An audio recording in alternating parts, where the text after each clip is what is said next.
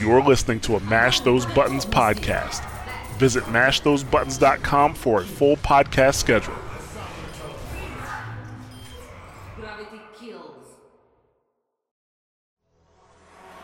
This year, Mash Those Buttons is proud to announce that we will have 3 shows participating in World of Podcasts at Con Before the Storm presented by Medieval Times.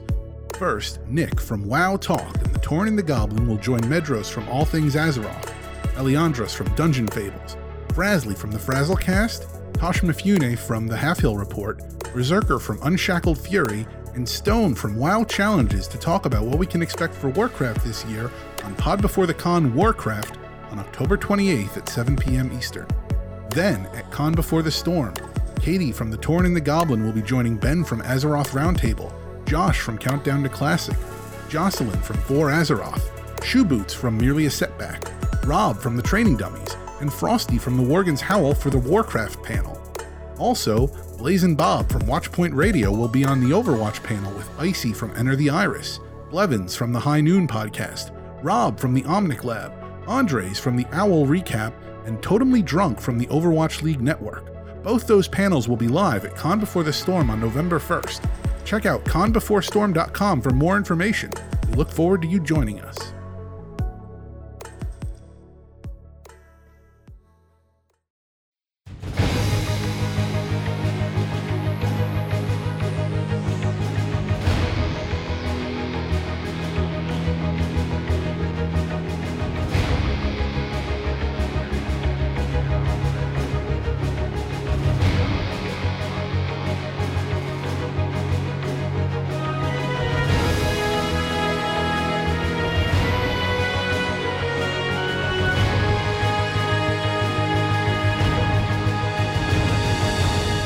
Hello and welcome to Watchpoint Radio Community Episode number 2, where we give the community a platform to come on and speak their mind.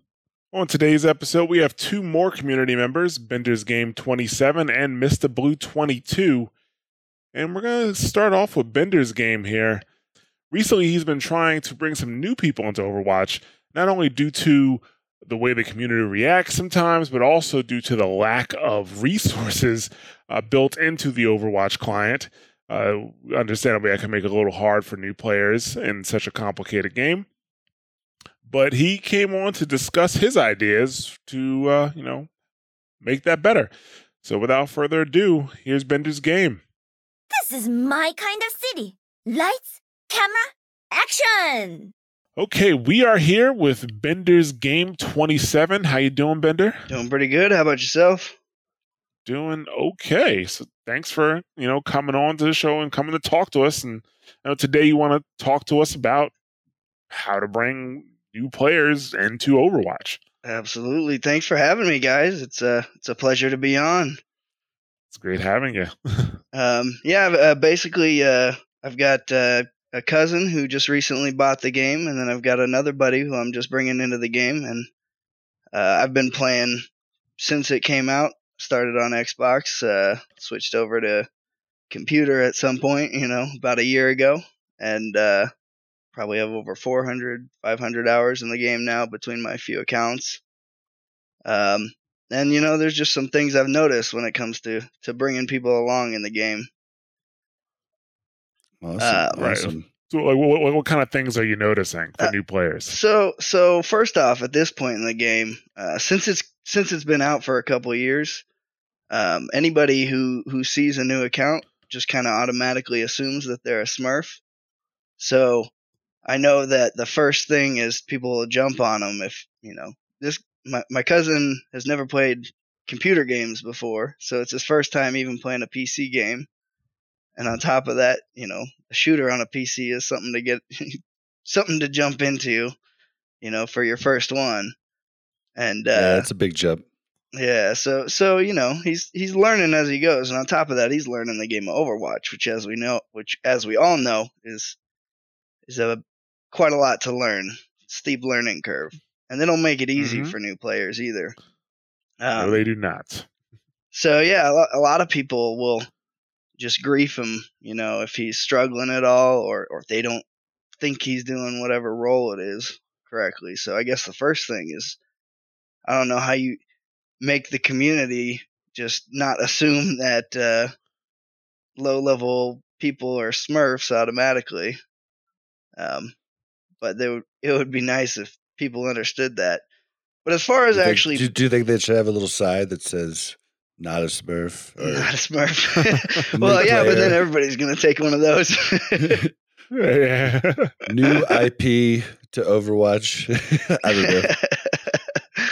That'd be nice. That'd be nice. And it's that kind of is what it is. I guess the reporting system has been nice since they added that feature to the game.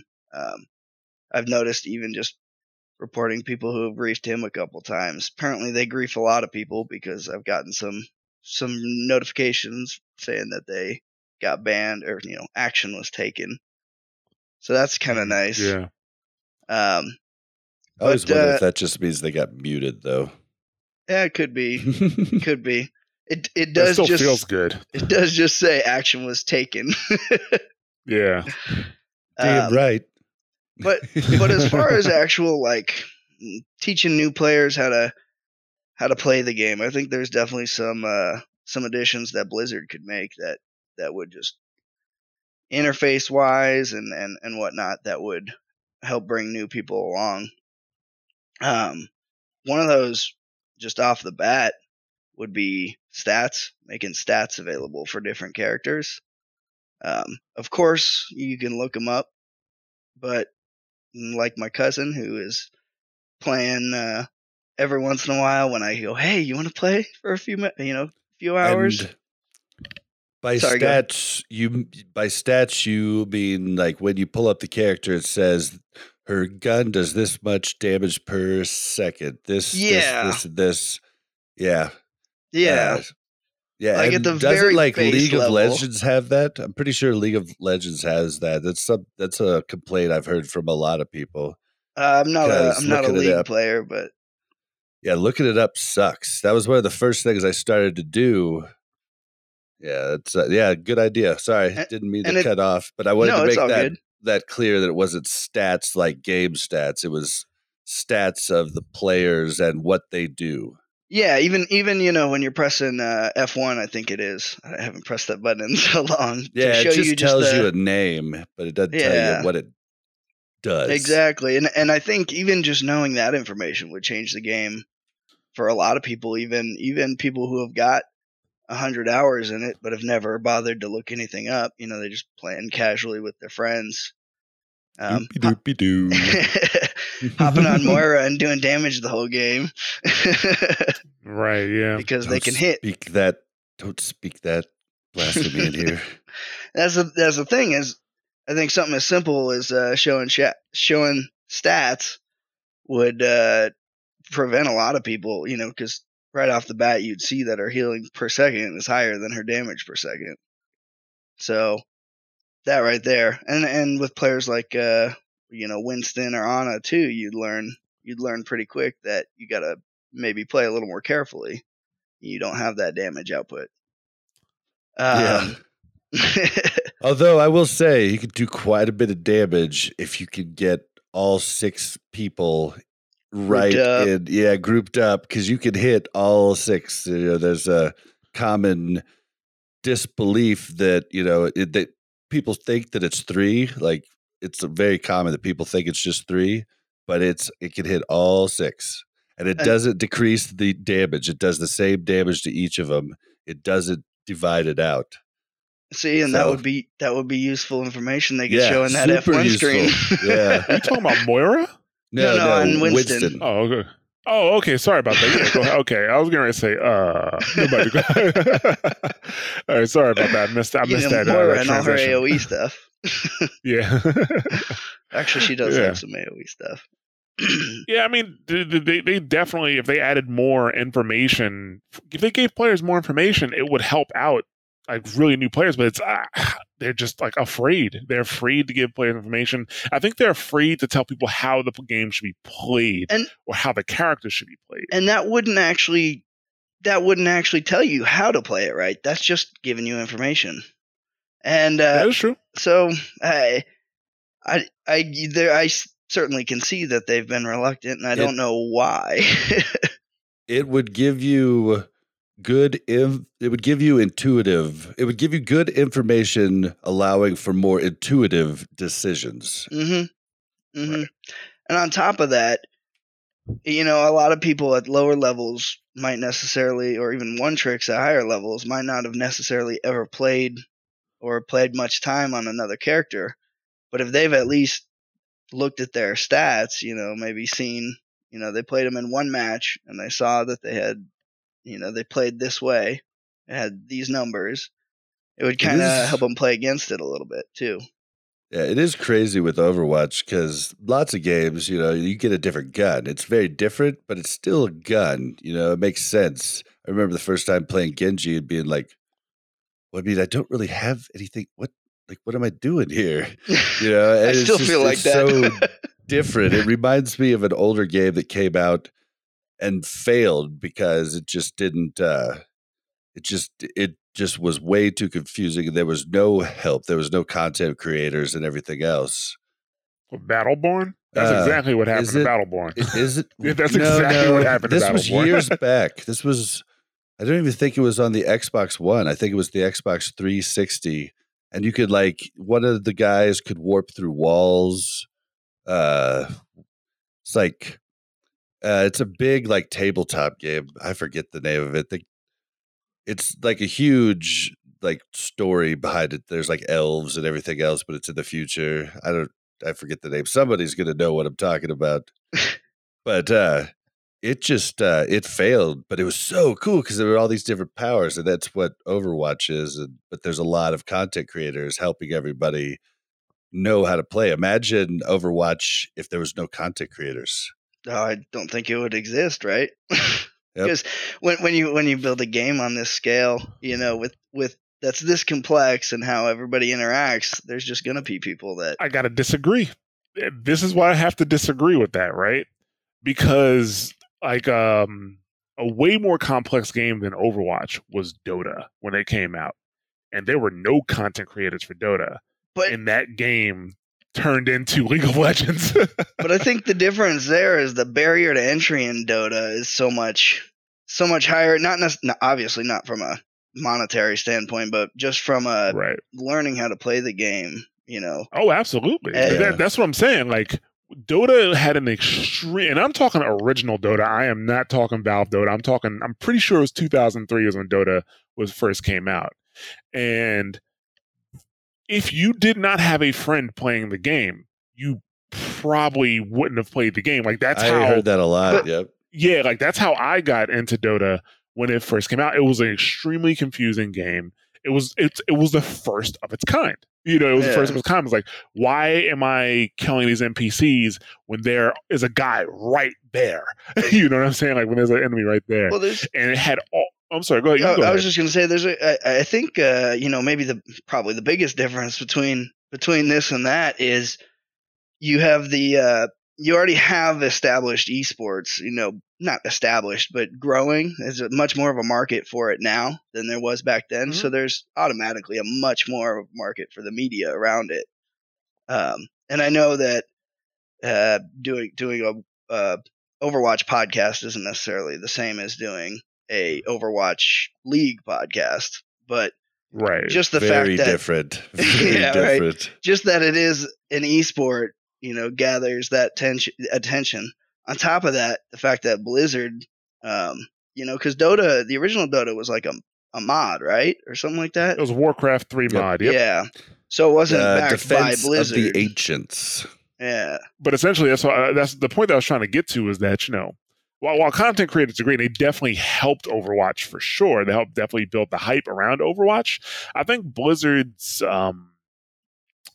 I guess their prestige would be enough to help Overwatch launch. Yeah. For sure. Because if a game like Dota without content creators can make it this far, well, imagine what could happen now, even without the content creators. I mean, even social media wasn't a thing. Yeah. That's a good question. I don't even know how people heard of fucking Dota in the first place, because there's a lot of people. Think about it, I heard about it from a friend. Yeah, there's a lot of people playing Warcraft. To bring him back, though, it'd be nice to have the stats, right? In Oh yeah, Overwatch. the stats.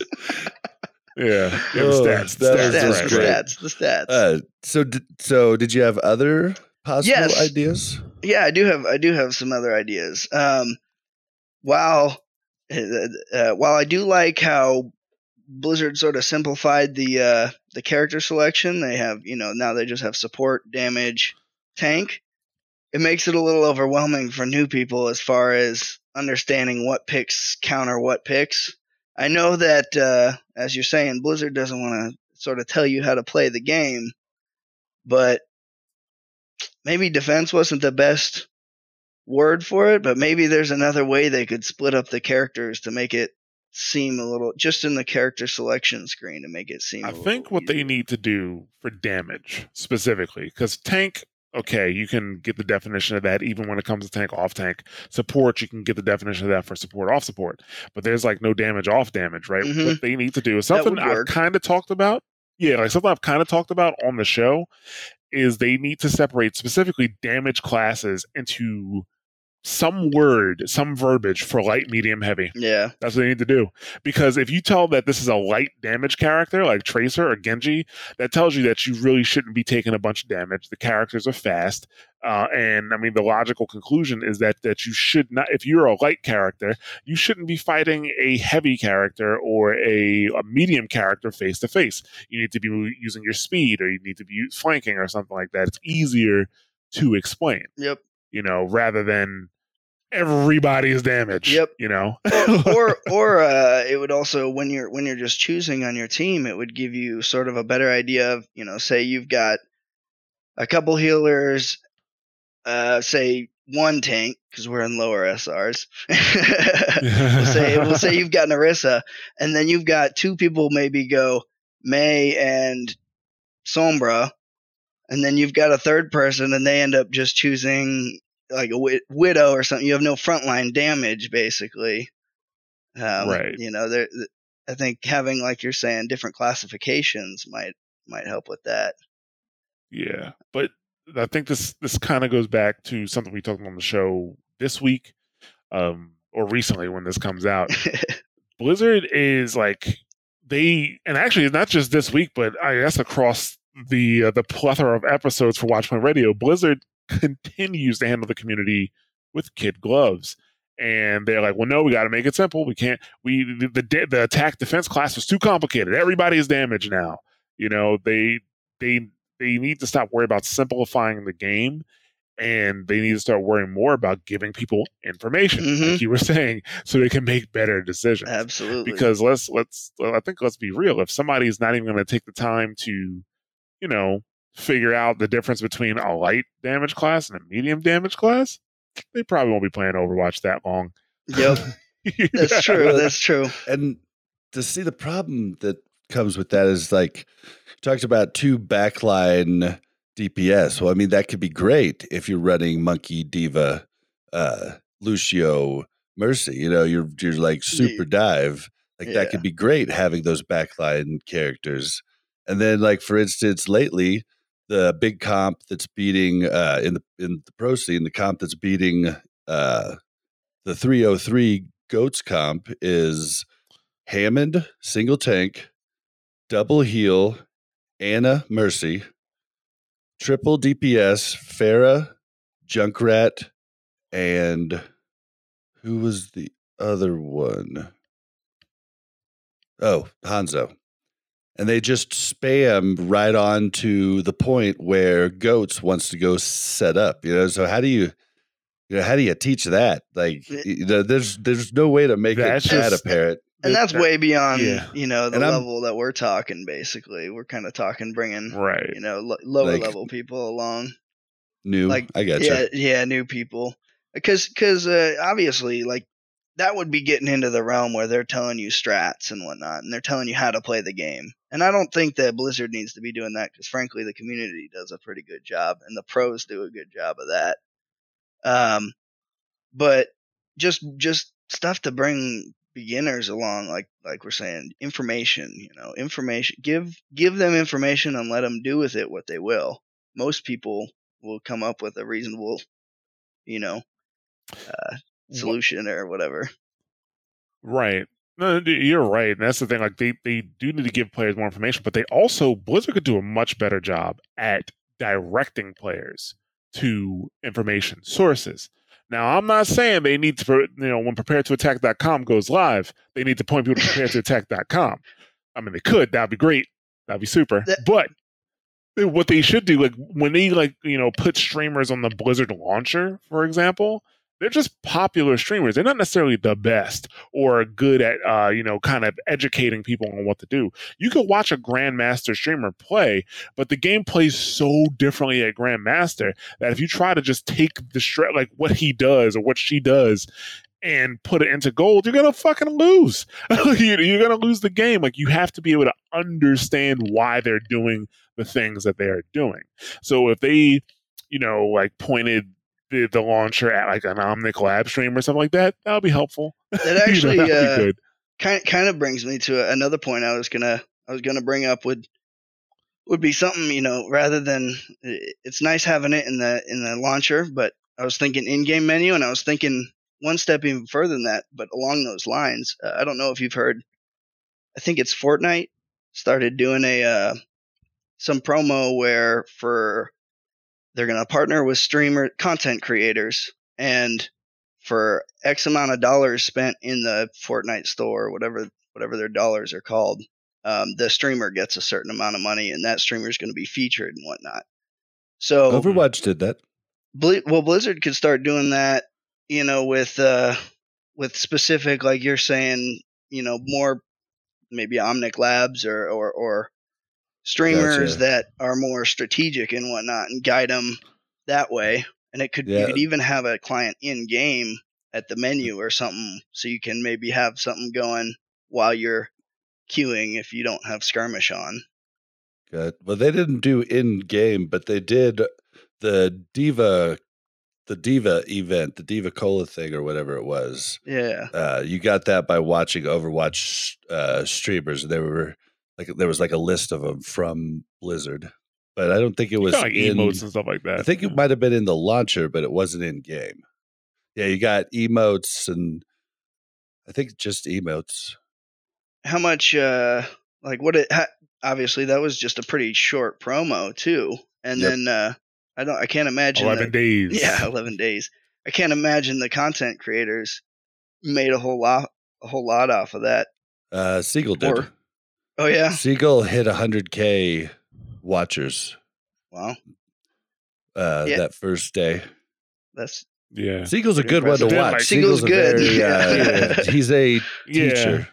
Yeah. But even out of that list, they pick Seagull because Seagull is educational and you'll learn a lot by watching him, but he's still a popular streamer, so that's why he was on it. Not because he's educational, but because he's not gonna he's gonna help new players, but a lot of the people they had on that stream list, they just play Overwatch and they're popular. Yeah. Their personalities. Yeah.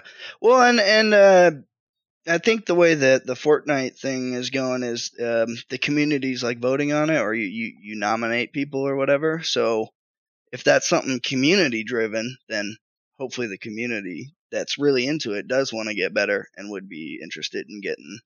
No, XQC would just win. XQC every time. Just like he freaking won MVP of the World Cup last year, just because he's popular. I guess that'll do it. Popularity contest. Yep.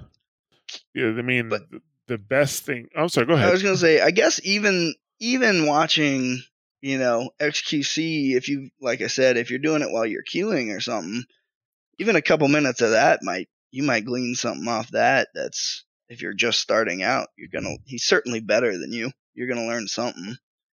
Oh yeah, he's really good. He's not necessarily going to tell you. He doesn't teach anybody though usually, but he's definitely really good. Yeah. Yeah, I mean, they could put a client so that you can watch streams in the game. I mean, other games do it. I mean, also and beneficial you could do it with the Overwatch League. And particularly with League, I think that would be a good idea when it's going on. They already have kind of a built-in. Yeah, that's built into the client as of season 1. They had you can't watch it in the game, can you? Like in Overwatch, you can. Yeah, you click the little Overwatch button, Overwatch League a button on the main menu, and then it's just right there while the games are on. Oh shit! But doesn't it takes you out of game? Oh yeah. Sorry. But what I'm thinking about it right now is what is the name of the game? It's a Smash Brothers clone, and that's an insult for me to say that to him because it's way more than that. But essentially, it's the same idea, right? It's a Smash Brothers clone. I think it's called Brawl Out. Maybe I think it might be called Brawl Out. I haven't heard of it. They have a feature in their game where you can watch live matches at any given click. I'm pretty sure all they're doing is taking the server data they get and then streaming it to your computer. And that will be beneficial just to be able to watch other comp matches at higher levels. Like, let's say you want to hop in and look at a GM comp match, and you could do it right from your client. Absolutely. That would be very, very helpful. Trying to think of it'd have to have a time delay on it because the big streamers would be getting. Well, like that's very doable. Yeah, I mean that's like very doable. Like if it had a 1 or 2 minute timer, it'd be fine. That'd be cool.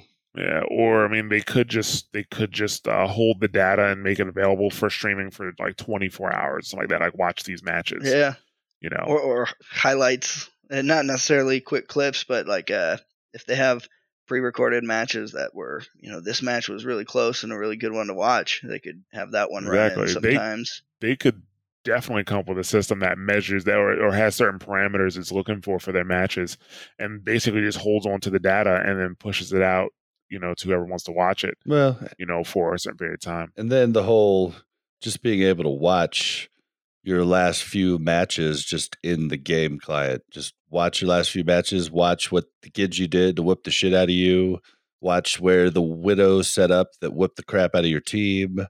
That actually, like that's how I got good at Warcraft 3. That it's just watching other people huge. And mimicking. Watching your own gameplay, like I hadn't even thought of that. If it automatically just kept the last game you played recorded, and you could watch that in between matches, and like the last 5, the last 5, yeah. If you played at a session, you want to be able to go back. Like, you don't want to tell your friends, hey, I got to go. I want to watch this thing. You want to be like, okay, this match, remember this. Like, I'll come back and watch this after, watch what this awesome player A and X on the other side did to achieve the victory, and then try and incorporate that into your own gameplay. And Warcraft 3 had that, and StarCraft has that, and every competitive game has that. Yeah. that's the thing. Like, yeah. And I think from like you're saying, so you don't have to stop in the moment. I think from a storage space standpoint, they could leave it at one video and just give you a save button, so you could save it for later, save it to view later. Right. Well, the way it usually works for those systems is it's not a video, right? It's literally the data that goes to the server, and it's better than a video because of the video you can only watch one perspective. Yeah. If you actually have the server data, you can hop from perspective to perspective. One of the best ways to get good at StarCraft is not watching you play, but watch the person who kicked your ass. Yeah, that's what I was saying. That badass Genji or that Widow that killed you. Watch what they do, and you'll learn how to play the game. And I mean, I've talked about it. I've talked about that on the show extensively at this point, that there needs to be a replay system. Every competitive game I've played had a replay system. I'm pretty sure even Fortnite has one because it's Unreal Engine. So maybe even if players don't have direct access to it, in the engine, they have a replay system available. So I just don't play Fortnite, so I'm not sure if it's available to yeah, players. Me neither. But the thing about Overwatch is it is a new engine, so I've been giving Blizzard a bit of slack on that because it's a new engine. And typically with their other engines, they have mod tools available and they have the replay system available because they've been using it for so long. And at this point, I'm like, it's time. Like, you need to give the players the tools to get better. Yeah, we're years into the game now. Mm-hmm. Go ahead, Bob. Everybody's seen the overhead camera in the Overwatch League. We need that in our replays too. Oh, absolutely. Yep. They need to stop being afraid to give players information and give players the information. Yeah, again, that's all it comes back to is information. Not trying to tell people how to play the game, just give them the information to play the game. correctly. Yep. So yeah. yeah. I did have Go ahead. another another suggestion. Shoot. Go for it. Yeah. And this I think everybody would love. Basically, quick play sucks, as we all know. Right. But you have to play in it when you're getting up to level 25. And at a certain point, that's frustrating. I don't know if they could do some sort of, not necessarily comp mode, but incentivize games to win, have a different mode from quick play for people under 25. That's sort of a mini comp mode, where they maybe are incentivized to actually win the games rather than just do whatever they want.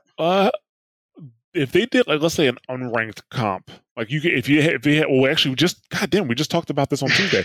If they did an unranked mode in Overwatch, and you didn't get SR or anything like that for it, but let's say if you're under the rank of 25, for every win you get a full level.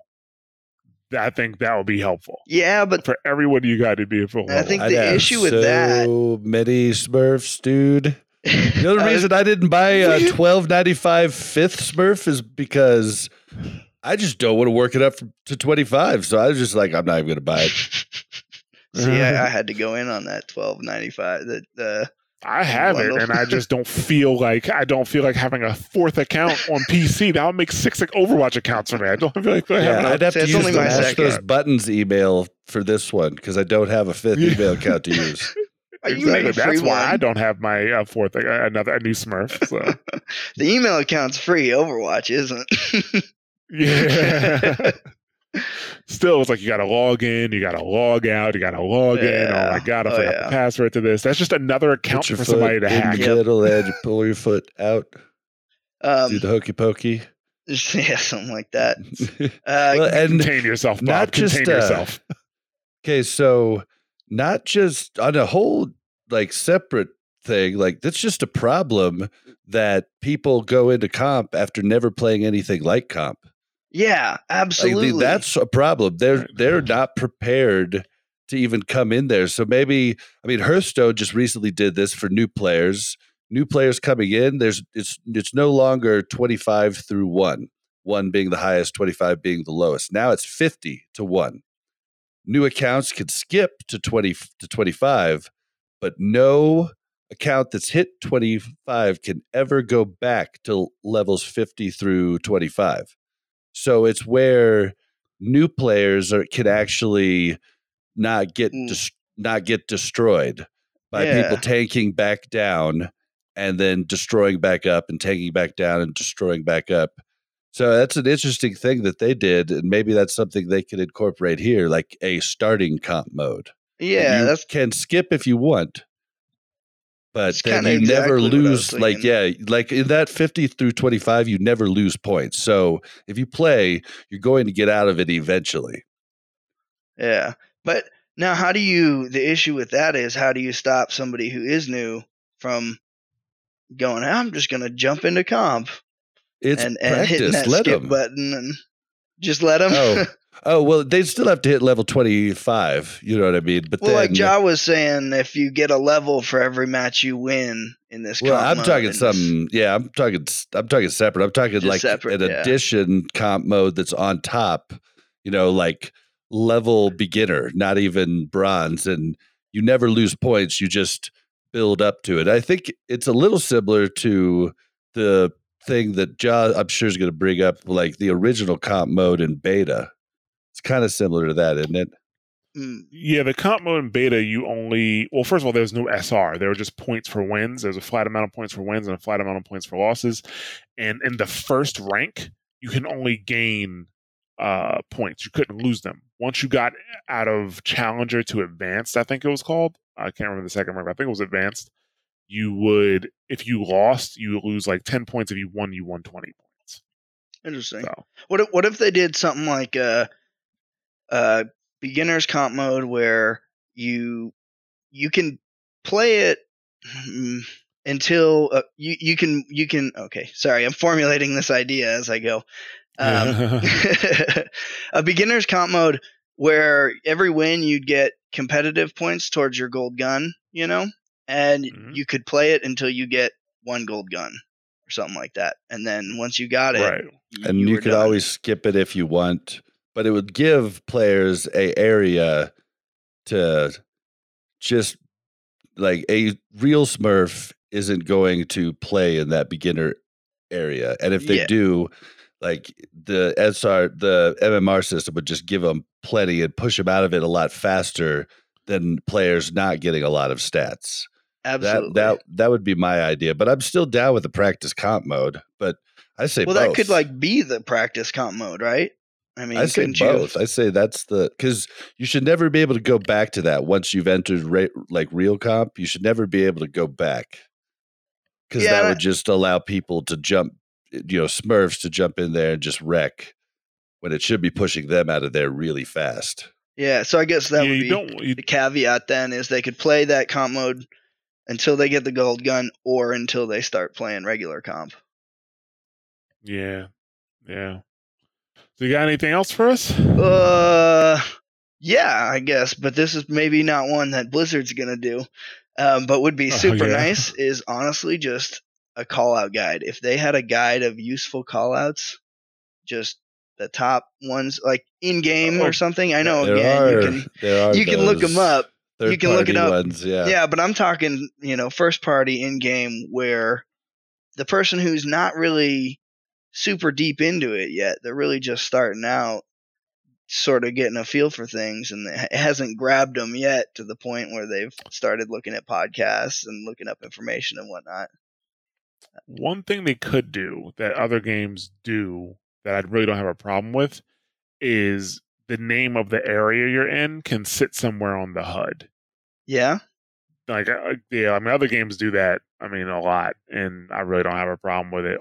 So you know where you are, and if you can, you know where you are, and if somebody's in that area, you can say this person in hotel or this person in movie theater. You can do that. So that's something I think you can easily do. Yeah. That would be a really good call because it's hard. When we first started the podcaster team, I think it was before you joined, Ja. Yeah, it was before you joined. We did a thing where we just walked through Kings Row, and Deathblow told us all of the call outs for the different areas. And there's 100 of them. And Melissa wrote them all down, but you would, if you always saw that on the HUD, that's a great idea because you would start just learning them as you went rather than trying to study it like freaking homework, Right. Yeah, you're right. Yep. Yeah. So okay, that's pretty much what I got. That's what you got. Yeah, okay. Yeah. It's been fun. Yeah, absolutely. Yeah. Thanks for coming on and dropping those suggestions that Blizzard will never use now. Oh, I'm sure they won't, but it's fun to talk about it, right? Yeah. No, it is good to talk about it. And I don't know, maybe if enough people, if the right people hear this, or if enough people listen or talk about it, they may end up adding it to the game. But I'm a strong believer in the community. If you couldn't tell, yeah, absolutely. So one of in my opinion, the best way to bring people into Overwatch is to get them into a community and have other people help them out as well. Because people are in communities like our community, or if you go to another Discord, people are generally pretty welcoming. Yep. And they'll help people out. So I think that's the best way. And it keeps people in the game because like now I might be playing something else, but if somebody shoots me a message, hey, you want to hop on Overwatch? What the hell? Sure. It absolutely keeps people in the game if they've got a community to play with, Absolutely. So, sweet. Okay, so then we'll go ahead and wrap up this segment. Once again, thanks a lot, Bender, for coming on. It's been a pleasure. And, thank you for having me. Talking some yeah, no problem at all. Thanks for coming in and talking some Overwatch with us. And I guess on to the next one. That's a star performance. All right. Thanks again, Bender's Game, for coming on to the show and, discussing some ideas with us. Well, let's go ahead and move on to Mr. Blue 22. Mr. Blue 22 wanted to come on and, I guess, expand our conversation on toxicity in the community and how to fix Overwatch. If you remember that from a few episodes back, he wanted to talk about, or I should say, compare the community and growing pains of Overwatch to the community and growing pains of other games that have sprung up in the last decade, like Dota or CSGO or League of Legends, stuff like that. So here we go, and I hope you enjoy the discussion. Step right up. Okay, so we are here with Mr. Blue 22. How you doing? I'm good, man. How are you? I'm doing good. Thanks for coming on. Talk to us about some community stuff. It wasn't some stuff that's on your mind, right? So we're gonna. I know you want to talk about toxicity in the community, right? Yeah. I know you guys talked about it a couple weeks ago, and it kind of got the juices flowing on my side, thinking more about it, just coming from my standpoint. I only started playing Overwatch, I think, at the start of this year. Yeah, started like 2018, ended 2017. So, like, my perspective's a little different than I think for some others. And I thought it was interesting just hearing how, like, you guys having been in the scene for so long and how that kind of might impact the way you view things as opposed to some of the newer players. Okay, cool. So yeah, go ahead. Tell us what's on your mind. Yeah, sure. So just like, I guess, preface it a little bit. If you haven't heard the recording, I think it was the October 3rd episode, something like that, that came out where you all started talking a lot about the general, quote unquote, toxicity in the community, right? I think that was the episode where you all talked about like ways that can get Overwatch can get fixed, right? And the quote unquote fixed. Yeah, right. Fixed, right? And as is the case with like software, it's like a never-ending process, right? There's no such thing as a perfect program, and the same I think applies to a video game, right? There's no, especially a multiplayer game, there's no such thing right. as a perfect multiplayer experience. You're just always iterating on the last version of it, and so I know that like the notion of toxicity has become like a big deal. Even just, I think for Jai, you mentioned on the show that you saw some YouTubers, right, that were talking a lot about how the community is so toxic suddenly, or like there's so many issues, and like people are just horrible to each other suddenly in Overwatch. And I think that was the case, right, where you say basically like YouTubers seem to sour a little bit overall. Yeah. Basically, like it was almost like a playlist of just why I hate Overwatch. YouTube just kept feeding me, and basically, like they were pretty sour about, one, the way the devs are responding to what they consider big issues with their mains and stuff like that. But two, also, how terrible the community is. Yeah, and it's just funny because to give you a little background, and whoever's listening out there, a background for me is I used to be very active in the StarCraft 2 community when they were just up and coming. It was in my college days, way back when, in like 2010, 2011, 2012, 2013, and then also in the Dota 2 scene from basically TI2, which was 2012, all the way up to today.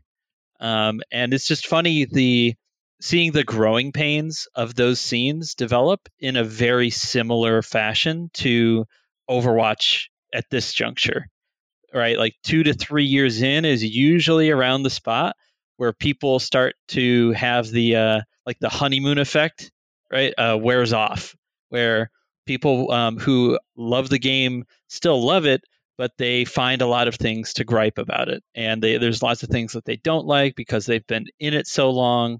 And, there's not enough for the community to do, or there's not enough for me as a player to do because my hero got nerfed, or, all these kind of weird little things that weren't a big deal when you started out suddenly are annoyances that rear their heads every single game because you're so in it. Right. And, right. I just wanted to offer a little perspective on that side because it almost mirrors exactly the previous two games I mentioned. To give like a minor history lesson, is like StarCraft came out in 2010 and it was massive. Everyone loved it. It was the darling of Justin TV at the time, which would become Twitch like a year later. It was great. Everyone thought it was the best game ever, and people who were old StarCraft 1 vets were kind of like, I'm not a huge fan of it, but it's awesome that we're getting all this attention. And the honeymoon phase was on. MLG had it on every single tournament. They were making tournaments just for StarCraft. It was a big deal everywhere.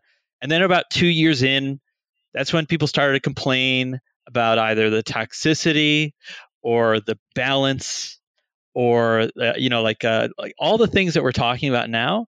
You like really came to a head about 2 to 3 years into that game, and they didn't go away for another year or two at the very least. And then things broke down and got a little better.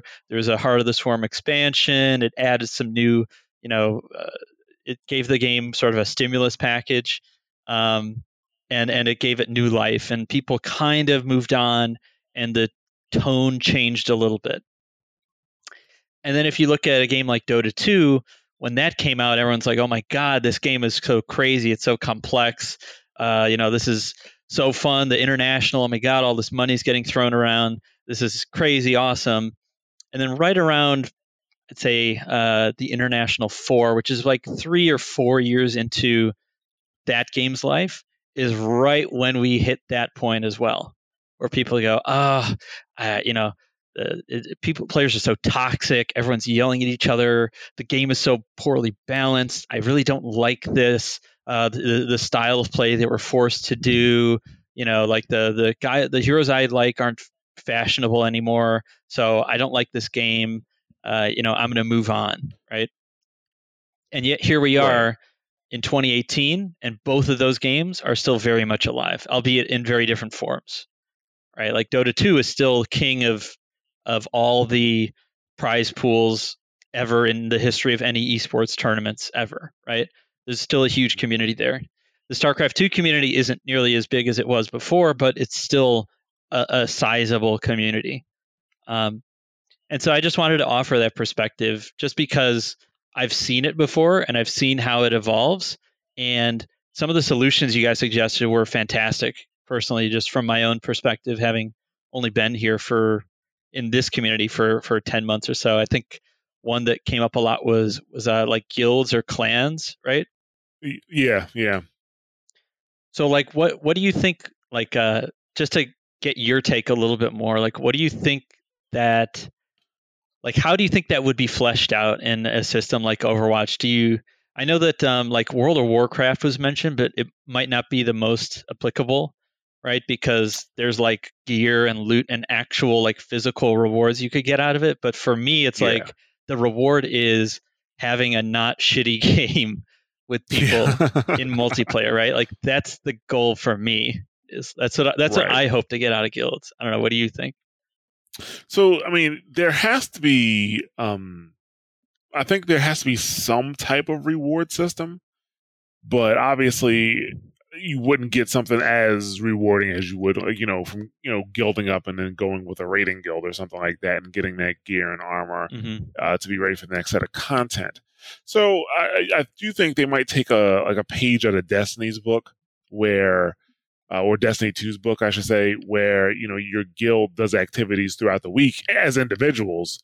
You win matches, you get maybe a certain level of endorsements. I don't know. I'm just spitballing here. And perhaps, at the end of every month or, maybe at the end, if you, do enough activities throughout the week, perhaps you have an increased rate to get loot boxes, like maybe you get an XP boost or something like that. So rewards of that nature. But the biggest piece of a guild system or clan system would be just, I guess, a easier way to make social connections in the game, right? Yeah, that to me, like that's like the central goal of any kind of guild or clan system is to like find a way to meet people. Because it's a lonely world if you're in like a game like WoW or even a game like Overwatch where you're playing solo the whole time. Like that's just not that's not the nature of the game, the way it's designed to be played, right? Yeah, no, exactly. It's not like, with a built-in clan system, clans can advertise like, "Hey, we're laid back," or "We only play quick play," or "We're super competitive." Like, you can find people like mind without having to dive super deep in the community, without having to go to Reddit or the Blizzard forums, or like, parsing through different discords just to find people, because some people just won't take those steps. And I think actually a lot of the YouTubers and streamers that you see, they don't take steps like that to find communities like ours or like Omnic Lab or, something like that, where they can find people of like mind. And even when you lose, it's just an overall better experience. Yeah, I think you guys gave a really good example where someone someone dropped from the game, and your natural instinct, if you didn't know that person, would be like, freaking asshole, you just dropped. Like, why is he playing if he's got shitty internet, right? Like that's like your first instinct, your gut. Maybe you don't say it in the game, but that's your gut. Like, everyone deep down is thinking that, right? As soon as that happens in the middle of a game, you're like, God damn it, this guy. Because you're so jaded to those issues right now. You're so used to people just dropping out of games or not playing with the team. And it could be that they're not even that bad of a person. It could be that the same thing happened to them multiple times that same day, and now they're just tilted. Now they're just done, Yeah. And it spreads like a virus, where at least if you can organize with a community, it's just way less impactful when stuff like that happens. Like, I mean, I was playing on my lower account last night, actually, and we didn't lose we didn't win a single game all night long. And when I got off of it, I wasn't upset. I mean, I was a little disappointed that we didn't win, but it wasn't even for me. It was for the people who I was on the team with, because they're trying to get their accounts up, right? Yeah. Versus, when I play on my other, when I play for myself and I'm losing and I'm solo, it could be a different experience. Yeah, absolutely. And like, full disclosure on my side, like I'm a what I would call a golden guppy. I'm full on gold. I am by no means a skilled player, but I'm right there. So when you guys talk about that gold trench, I'd absolutely feel it. And you're right. And it's hard. And the hardest part, I think, is just finding those first like 2 or 3 people to meet. Because on my side, I had a bunch of friends who like played Overwatch casually when it first came out, and then went right back to Dota, or right back to StarCraft, or right back to Counter-Strike. I'm not much of an FPS guy, but I'm more of like a top-down type of player. But for me, like, Overwatch drew me in for the team aspect. Like, that's what really sucked me in, was that I can have 6 different heroes on a map at a given time with all these different abilities, and that was what I was like, oh, and it's an FPS on top of it, like icing on the cake, And so playing a game like that and like sticking to solo queue is it just sounds like such a soul-sucking existence, You're just like, oh my God, this game that was meant to be played as a team with 6 people, suddenly I'm living in my own world where the right hand doesn't know what the left foot is doing. And, we're all trying to coordinate to start running together as a team towards a goal. Like, how is that supposed to work? So, like, I basically forced myself to make some friends quickly. And I have, thankfully. Like, we have our own like Discord server as a group. The Mash Those Buttons like community is amazing. I know you guys do an awesome job with that. And I'm just glad that you guys were honest with your own kind of like as the community should be doing part of its job, right? Like, guilds and clans and additional features aside, like, you don't go, begging the makers of your game to make your community better. Like, that's a group effort. Like, they can give you tools, but at the end of the day, if you're not going to show up with a good attitude, or you're not going to be part of the solution, then you're part of the problem, right? Yeah, I mean, absolutely. I mean, with a game as big as Overwatch, asking the developers to fix the toxicity issue, that's an impossible task. They don't have enough people on staff to deal with that. Like, period. Right. It's just something that is not going to happen. I mean, the big difference, because I've been playing competitive games since I was like a teenager, right? Since I would say the late 90s. I've been playing competitively, and the biggest difference I talk about on the show is the fact that it was part of the business model in the late 90s, early 2000s to give like mod tools and stuff like that, and that really helped the community keep itself in check. Mm-hmm.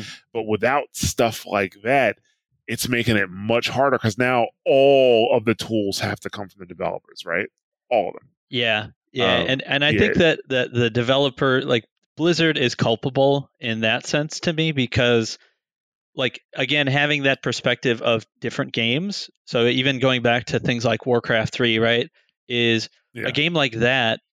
It had, and for people who don't know, Warcraft 3 was one of the best communities out there at the time because it had a map editor and it allowed people to, queue up for their own custom games and make their own custom games.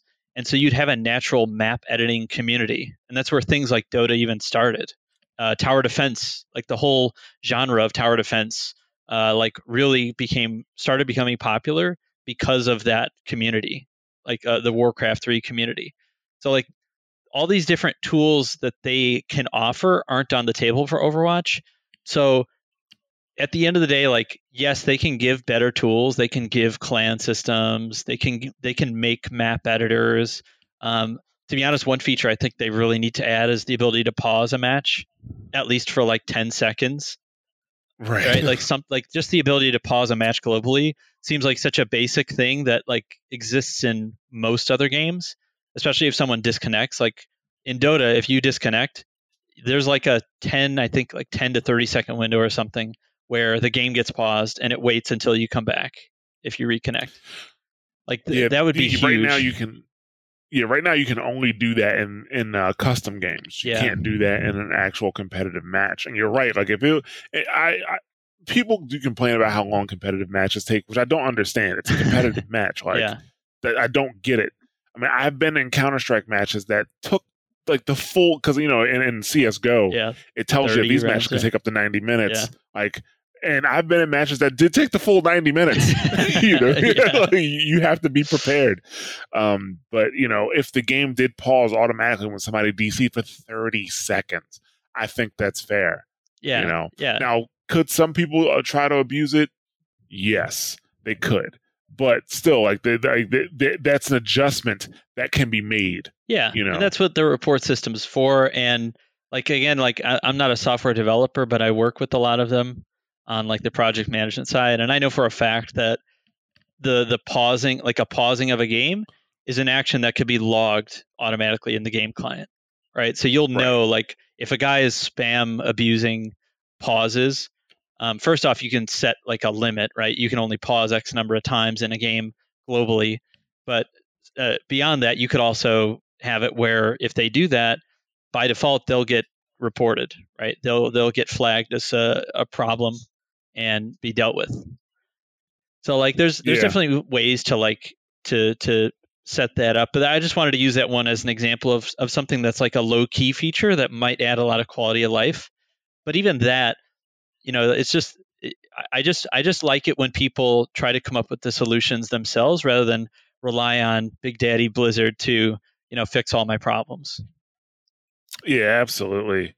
There's a key thing that I think that people who play Overwatch or players who specifically play Overwatch don't understand about Overwatch toxicity, and it could cause them to be toxic themselves, which is they don't understand that playing it the way they want to and not communicating with the team is a form of toxicity, right? Right. Yeah.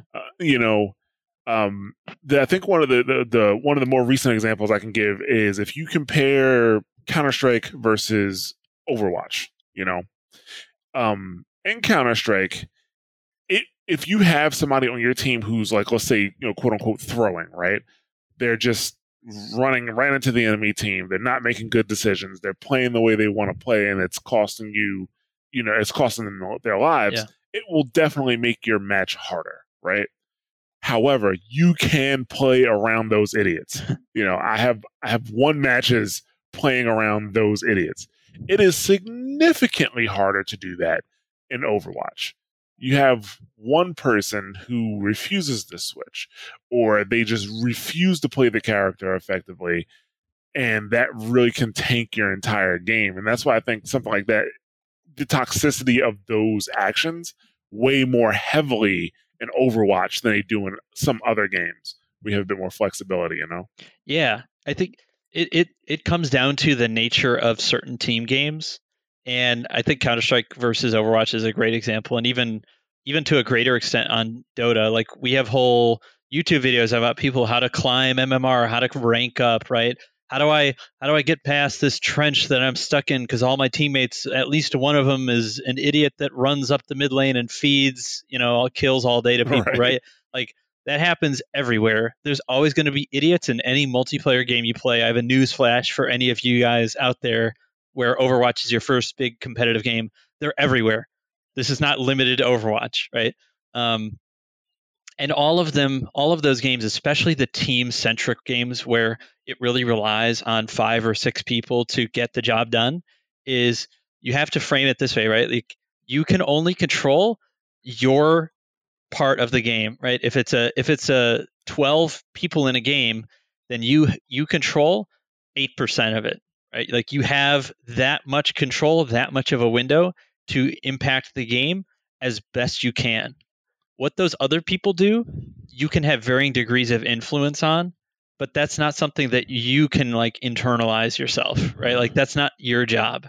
Your job is to do your job well, and if you communicate well, then that might bump it up for their side as too, right? That might give you a percentage or two across the board on your teammate's side, right? That's why like good communicators can sometimes be better than mechanically gifted players.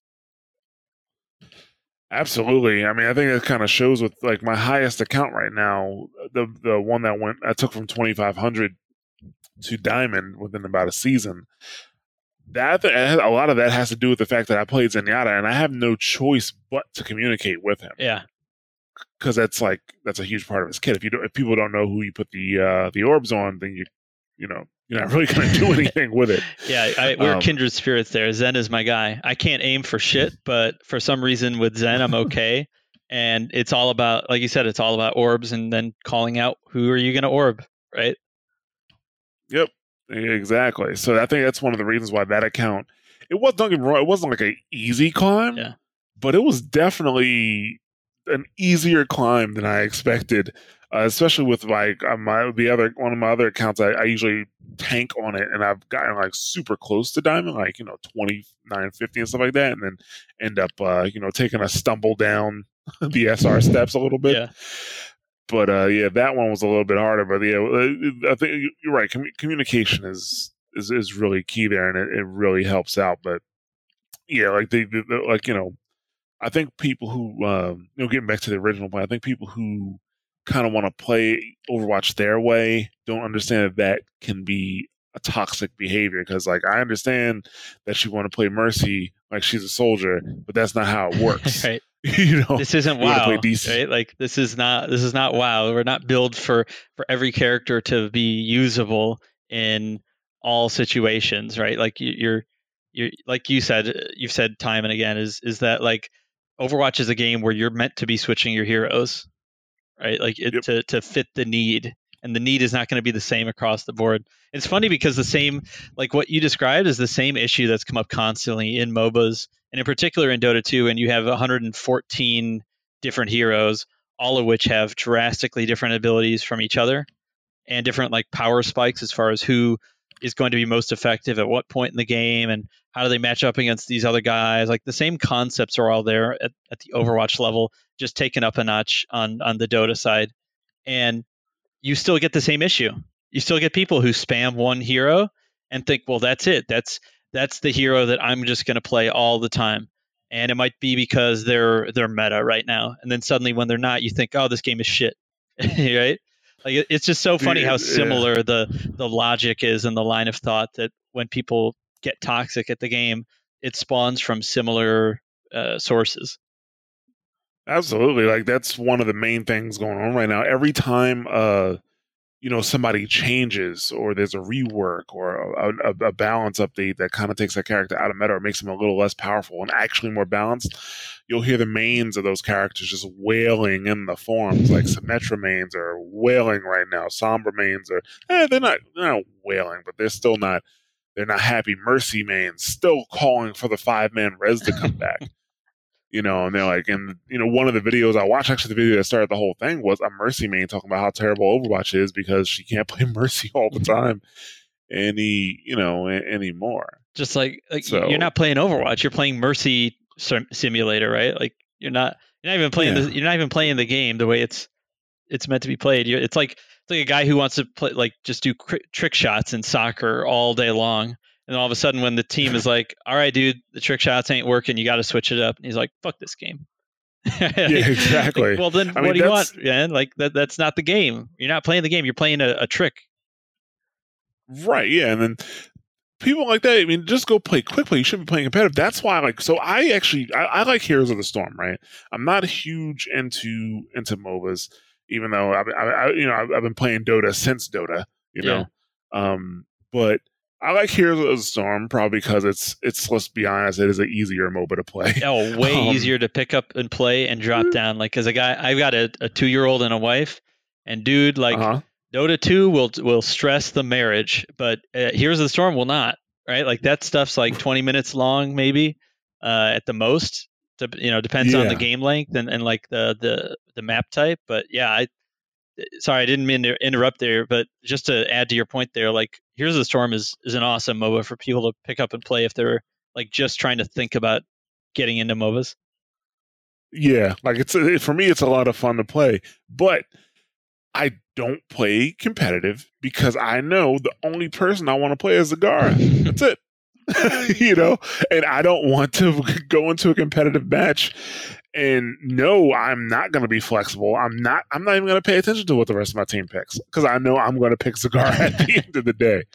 Yeah. So I just play quick play pretty much, and that's it when I do play. So yeah, like those people, it's not like they can't play Overwatch, but maybe you shouldn't be playing competitive. Right. Yeah, exactly. Maybe it's not the right setting for what you're looking to do. If all you're looking to do is have a good time playing this guy all the time, hey, if you want to play comp, don't get upset if it's not going to work out. Right? Yeah.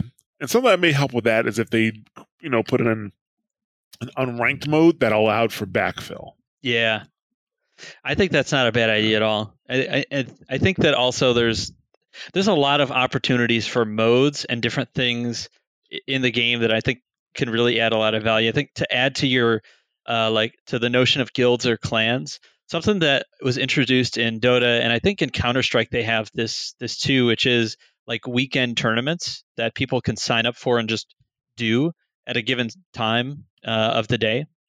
So like in Dota, they call them battle cups, and you basically sign up as a group of, you have a 5 stack in Dota, it's 5. And you sign up as a 5 stack of people and you say, well, we're just going to play this kind of like mini automated tournament that is going to queue up the different 5 stacks up to like, I think 8 of them, and make this sort of mini tournament. And if you win this tournament, you get some Battle Cup specific loot out of it, right? Like you get a reward directly for participating in that. So it creates a reward system for these kind of clan-ish like behaviors, and it forces people to like say, you know what, holy shit, this dude was killing it in as XYZ hero. I want to sign him up because we got a battle cup coming up and we're looking for a 5th, right? Like that, it creates natural social interaction beyond, man, that guy was really good at Sombra. Okay, next game. Yeah. Yeah, because you are correct. Like right now, with the way the seasons go, it's almost like for the regular person, they're kind of meaningless. Like if you are trying to get into the pro Overwatch scene, it may be a bit more meaningful for you. Yeah. But for everybody else, it's just kind of like, like that's it. Like, okay, next season. Okay. Right. Right. What rank can I peak at? Okay, I peaked at that rank. I'm like 200 below it. I'll just stop playing comp now, or I'll just go, or even worse, I'll go to my other account. Yes. And I'm guilty of it too, man. I just bought my second account. I feel a little dirty inside, but it is what it is. Obviously, I have 3 accounts, and they all have their own specific purpose. So as long as I play that purpose on that account, that's fine. I do feel a little bad sometimes when I play, like when I first pick up a character to practice, because one of those accounts is a practice account for characters I don't play well. Yeah. And my first week or so on that character, it will be bad, but it ends up working out at the end. yeah. Playing Widow for the 4th time ever on a new account feels rough. I can tell you from firsthand experience. It's like, oh, dude, especially if you pick those non-meta characters, even if you're doing well, they will tell. People will like kind of bark at you to switch. Yep. Yeah, and you're like, I don't know what to tell you, man. Like, I'm kind of married to this role. Like maybe I won't play Widow, but all right, you're about to see the Mr. Blue Genji, which is something that no one would be proud of. Let me tell you. Yes, yeah. So you could be Mr. T with all your gold medals, and it wouldn't make a difference. So yeah, it's fair. It's fair. It's the nature. Like I said, man. Like there's no such thing as a perfect multiplayer game, and I think that's like the salient point I want to be making in this kind of a thing is like, across all kinds of games, if it's a multiplayer competitive element, there's going to be those kind of people. They're going to rear their heads, and it's going to show not in the honeymoon phase, but in that like second phase of the growth of a true, esport, of a true competitive community that is driven around getting better, self-improvement, right? And this game has all the makings of a really great competitive game that you could be playing 5 years from now, right? Like nothing about this game has is going to age poorly if you just look at it from an outsider standpoint. Like, it's got great graphics, it's smooth to play, it's fun, there's so much diversity, there's new maps that are added all the time. I mean, for all the things that we talk negatively about the game, and there's plenty, I just think it's good to like reflect on the fact that so much of this game keeps people coming back because it has such replayability and it's so easy for anyone to pick up. And like those are 2 things that, let me tell you, coming from like the scenes that I come from, are not easy to replicate, right? Like it's not as easy to get someone into a MOBA or into an RTS game like it is in Overwatch. And getting, not my wife, because she couldn't play a game to save her life, but my friends' girlfriends to play the game, right? To pick up and play it. I mean, there's a certain level of accessibility to it, and I just hope people appreciate the good side along with kind of the negatives and the toxicity talk and all that stuff is kind of like just looking more positively and looking for solutions. Yeah, absolutely. I mean, the thing about like running like Overwatch content and like Overwatch podcasts is sometimes it can kind of feel like you're just getting down on the game when you're like, we're not trying to get down on the game, but we do have to talk about the issues that we see and that the community is seeing on a regular basis. And sometimes you got to just remember to sprinkle the good stuff in there. Yeah, exactly. Like every game has its warts, and it's like it's important to call them out, because if they don't get called out, then you get complacent, right? And then you get what happens with something like a Heroes of Newerth. And if you haven't heard of that game, you just explained my point for me. Like, yeah, right? Oh yeah, I know. And sometimes when I talk about Heroes and somebody doesn't know what I'm talking about, I'm like, God damn, what a shame. Yeah, right. Yeah, because that's a game that had all these problems 2 years in, and you know what happened? Nothing. They didn't do anything about it, and now we haven't heard of the game because it's gone. Like there's definitely, for all the like success stories I'm talking about, there's plenty of horror stories, but with devs like Blizzard, like, you could see the investment is there with the Overwatch League. And even if you don't follow Overwatch League, you can follow the money, right? Like, the signs are all there that this thing is looking to be a behemoth that's not going to go anywhere for the next few years at the very least. So, like there's plenty of signs pointing, giving you the up arrow and far less giving you the down arrow, but that doesn't mean they're not worth, pointing out, especially on podcasts like this. Yeah. So, you anything else you want to say before we wrap up here? Let me see. I mean, I have like a small group of people, but I'm really relatively new to the Overwatch scene. So if anyone is interested in looking for like a shitty support or off support, like I'm your guy, right? I could play a middling Zen and a not awful Lucio. So if you're looking for that kind of a guy, you can add me, Mr. Blue, MISTABLUE, with the pound 1749 on Blizzard or on Battle.net, whatever it is. Yeah. So, but again, if you're looking for people if you're looking for like a positive group of people, I play with a lot of really friendly people from different scenes, from the Dota scene, StarCraft scene, some guys who are big in Diablo as well. I also play with. So just know that, if you're looking to be a 5th or a 6th on a squad, then me and the group I play with a lot are more than welcome to have you. And I think that's it. I guess I just want to end it on a note like that. All right.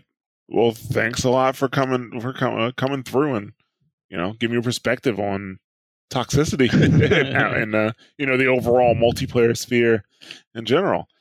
So with that, we will move on to the next one. Oh, that'll do fine.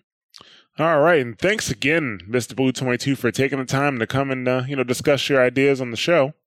And with that, we are done here. If you are interested in doing one of these community episodes, please feel free to reach out to me or Bob or Kender. We're going to get into the contact info here in a little bit, but yeah, if you have something on your mind or you want to kind of expand on a topic that we've already talked about, feel free to come on the show. These episodes are for the community, so we love to have you on. And, with that, I want to thank everybody for listening. If you want to, you can follow us on Twitter at twitter.com/WatchPointRadio. Also, we'd love to have you join our Discord community, which is discord.me/mashthosebuttons. And you can reach out to us. Like I said before, we want to hear your comments and questions as well. So you can email us at wpr@mashthosebuttons.com, or you can shoot us a tweet, or you can contact us on Discord, on SoundCloud, Facebook, wherever. We're trying to listen in all those different places. So yeah, definitely reach out to us. Like I said, if you want to come on the show, feel free to shoot us a message. If you enjoy the show, you want to help us out, the best way to do that is to share the show with others and rate and review the show on your favorite podcast platform of choice. And if you want to take your support a little bit further, you can become a patron, which, you can find our Patreon page at patreon.com/WatchPointRadio. You can also purchase merch from the Teespring store, which is teespring.com/store/mashthosebuttons. And you can also become a subscriber on our Twitch channel, which is twitch.tv/mashthosebuttons. And speaking of Twitch, you can also find us streaming live every Tuesday at 9 p.m. Eastern Standard Time, or around 9 p.m. Eastern Standard Time, on twitch.tv/mashthosebuttons, like I mentioned earlier. And I encourage you guys to stay tuned after the show to hear about our other shows. And with that, we are done with this community episode. Our next community episode will be delivered probably sometime in November, late November, and then another one in December. Like I said in the previous episode, we're trying to do this about once a month if we can. And, if we get more recordings done, we can do it twice a month. But for now, just once a month. But like I said, thank you guys for listening, and we will catch you next time.